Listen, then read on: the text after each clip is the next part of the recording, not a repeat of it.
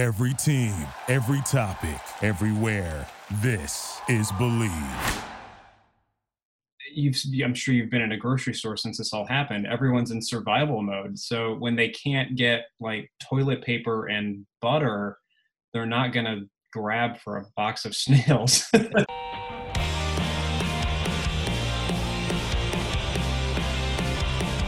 I'm Rob Petrone. Thanks for listening to Hot Takes on a Plate here on the Believe Podcast Network, the #1 podcast network for professionals.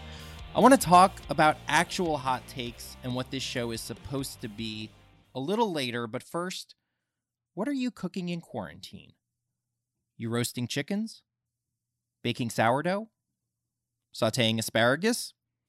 Let me ask you, have you thought about snails? My guest this week thinks about snails a lot. Taylor Knapp is a snail farmer. He founded Baconic Escargot on Long Island's North Fork, the very first USDA-certified snail farm. It's a place I visited last fall on one of the very last episodes of Restaurant Hunter. By Taylor's estimates, at least 95% of his sales pre-pandemic were to restaurants. Mostly fine dining restaurants, the kind of restaurants that, in most cases, have shuttered for the time being, or if they've stayed open for takeout, are doing simpler food now.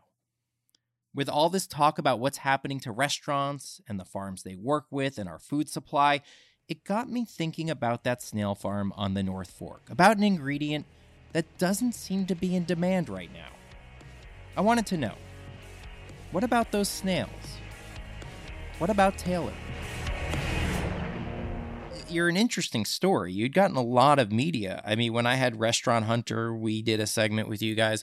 You'd done national media. I saw you on, what was it, CBS Sunday Morning? Like, you were all over the place. Magazines, newspapers, the first snail farm in the U.S., and so you built up this reputation. When you're the first and you do a quality product, you plant your flag. You become the go-to for this thing. So even though maybe escargot is not something that's on the tongue for everybody every day, it's not at the tip of your brain. If you're eating escargot at a fine dining restaurant and that fine dining restaurant wants the best quality, they want the quote unquote farm to table snail, if you will, you're the guy. Yeah, it became that, and it was kind of always the idea to hit the highest marks we could in the food world, and then hope that things kind of trickled down. So if we could get some clients like Jean-Georges and Daniel Hume and some of these other big time Michelin chefs to pick up the product and vouch for it, then the smaller restaurants would see that, and then therefore the home cooks that look up to these restaurants would see it, and that's kind of where our our retail sales come from, are people that venture out to restaurants often and enjoy cooking at home. And so we built quite a name for ourselves over the past 2.5 years, and it took a lot of pushing and a lot of work. If you're not selling the snails you have, like what happens to the snails? Snails are not something you can release into the wild. No. What happens? Well, we plan 6 to 8 months out with our product stock. So we were 6 to 8 months ago, we were planning for a really busy summer. So the snails are there. They're not going anywhere. They've got a 5-year lifespan, so they're not at any risk of dying, but we have a very confined space. Is 100,000. I'm sorry, 100. What am I talking about? It's 300 square feet of a greenhouse space. So basically, what we're doing is kind of offsetting some of those eggs instead of hatching them to make caviar with them instead. We haven't run into a situation yet where we're like literally dumping product, thankfully. We have switched the retail product to frozen.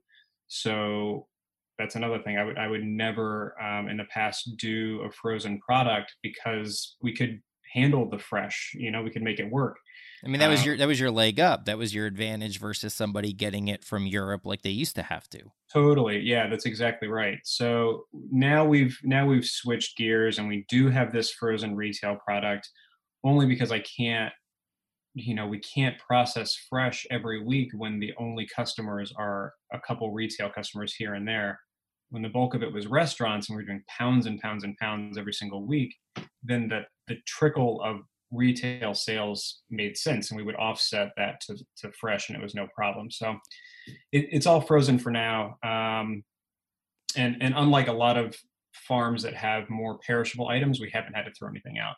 So then I guess the next question becomes, do home cooks have an appetite for escargot? I mean, it does sound like, obviously, there are people, if you were going to go into a fine dining restaurant and order escargot and you can't do that now, you're going to have to cook it at home. I think you brought up a good point that there are people that are home and bored and are looking for the next cooking challenge. I mean, how many loaves of sourdough can I see on my Instagram, right? Like, hello. Is the answer. Yeah. But I guess with escargot, there is an intimidation factor because this is not a steak.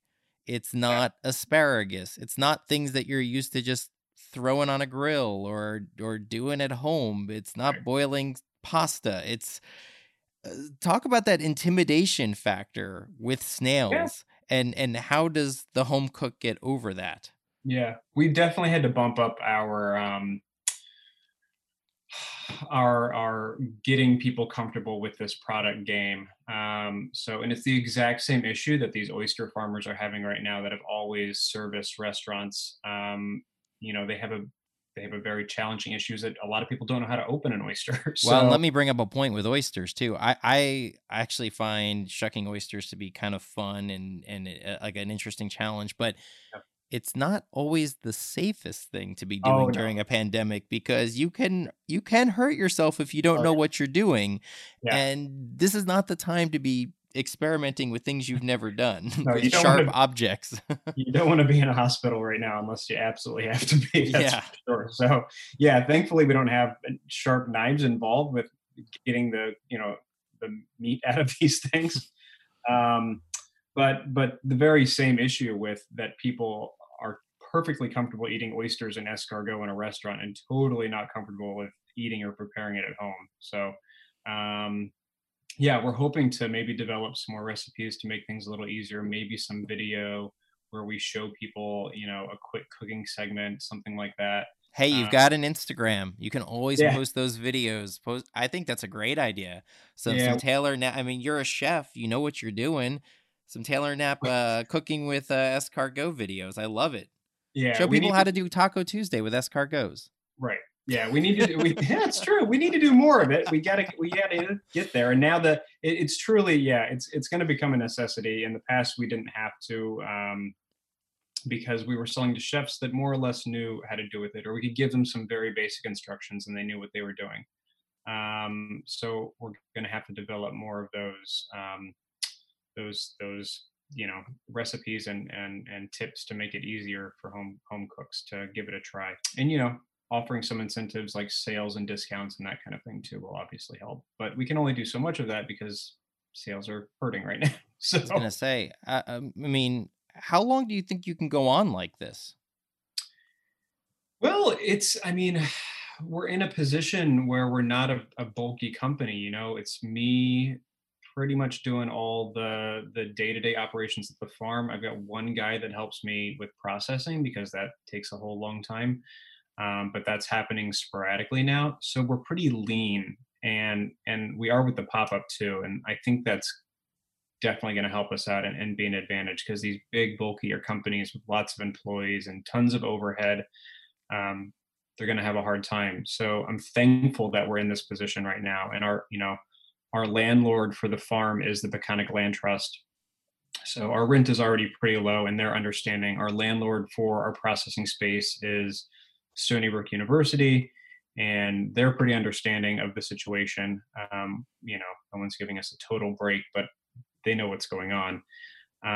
We don't have, a huge manufacturing plant and lots of employees. So we're looking good. We're not in a position where Peconic escargot is going to go anywhere soon. I think we need to make, we need to start making these changes towards home cooks more. And then as the restaurants come back onto the scene, which could be, quite a while, get back into that game too. But another thing that we've been pondering is, once these restaurants open back up, will they be financially or mentally in a position where they'll want to splurge on these things?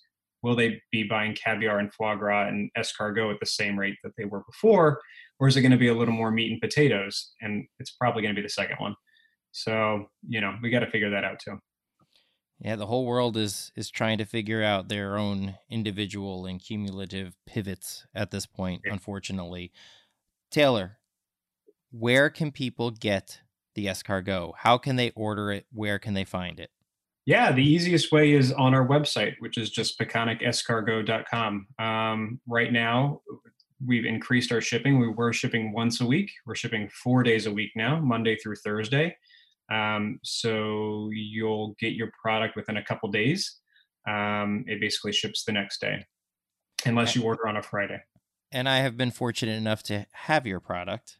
You have cooked it for me, and I have also had it at other places, and it is fantastic. So if you are in the mood for escargot, please order Pecanic Escargot. And to my listeners, if you do, in fact, get escargot from Taylor, I'd love it if you could take a picture of what you cook, post it on social media, and tag me in your photos at Rob Petrone TV on Instagram, ROBPETRONE TV on Instagram. Because if you tag me, then I can share it in my stories with all my followers. And I think it'd be really cool to get something going of people cooking escargot and sharing pictures. I don't know. I think it's a fun idea. What do you think, Taylor? I love that idea. Yeah, give it a try.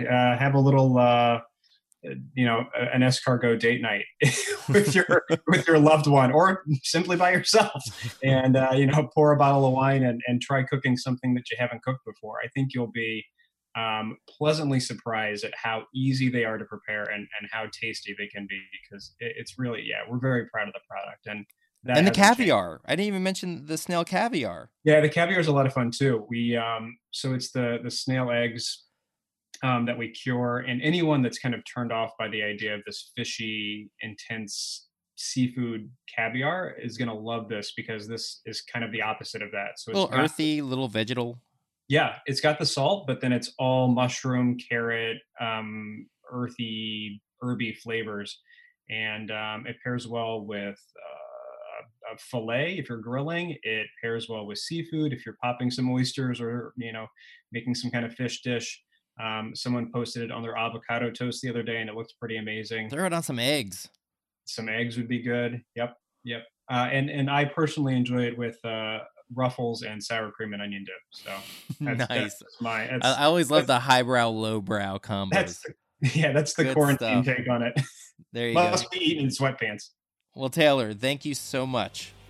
Thank you, Rob. Thanks for having me.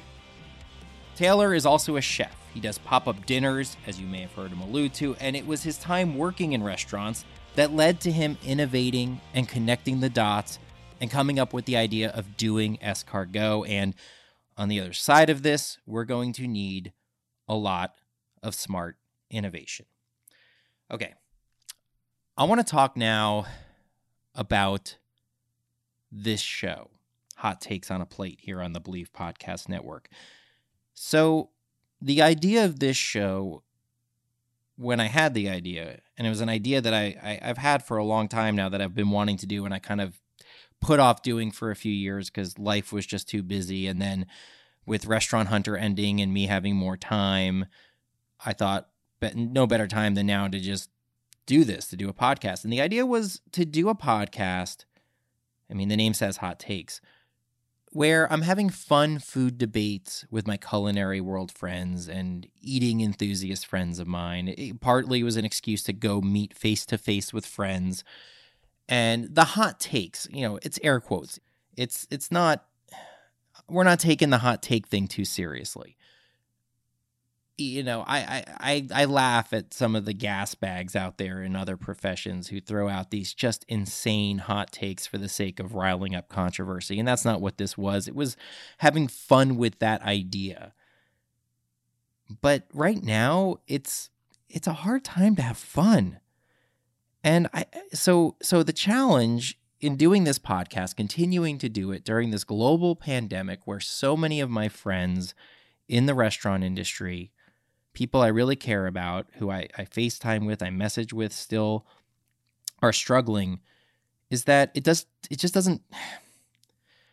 I'm trying to stay on brand on one hand and give you the show that I meant to give you from the beginning, because, you know, when you start something, you want to stay on brand. It's important to stay on brand.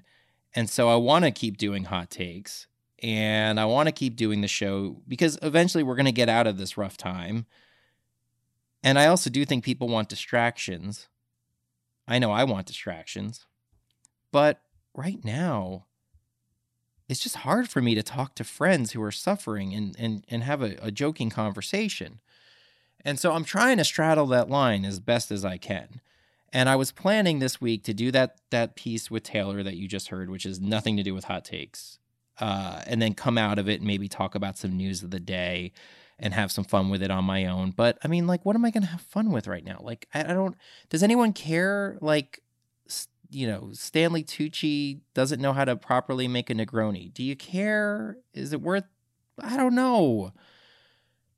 And that story's over a week old anyway.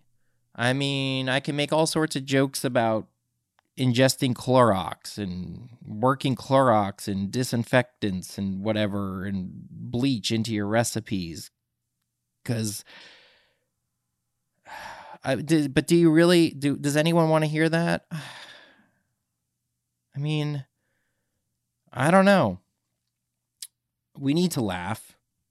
We all need to laugh. We all need to have a good time.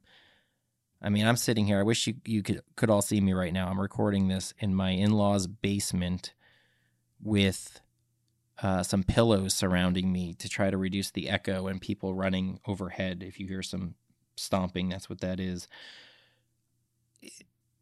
It's a weird time for all of us.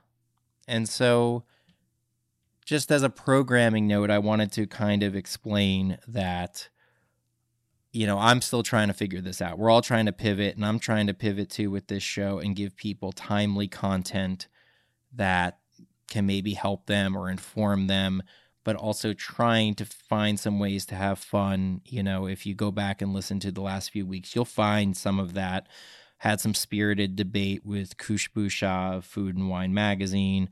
You know, my good friend Jonathan Lemire of the Associated Press. We had a little bit of fun with food and politics. You know, but you're also going to find stories like my friend Adam Latham, who owns the Gumbo Bros in Brooklyn, and the challenges he's facing. And it just puts everything in such a different perspective. So what I would like is I'd like to hear from all of you.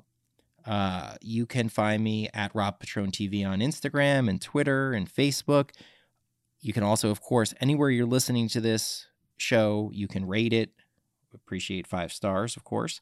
But you can also comment on the show, and I will read those comments. And let me know what you want to hear. I did have one person reach out and said they want recipes and ideas to cook in quarantine. I think there's a lot of that out there. Not that I can't do that or won't maybe do that, but there's a lot of that out there right now.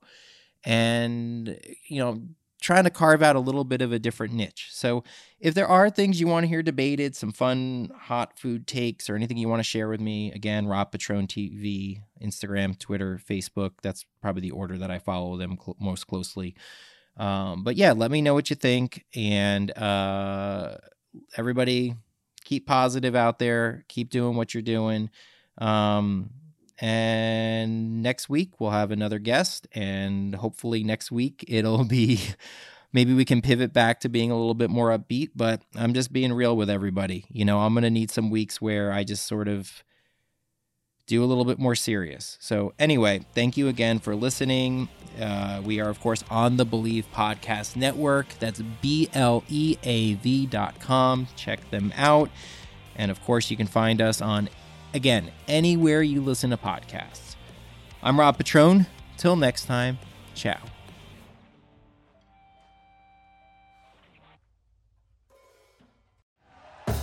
Thank you for listening to Believe. You can show support to your host by subscribing to the show and giving us a 5-star rating on your preferred platform. Check us out at Believe.com and search for BLEAV on YouTube.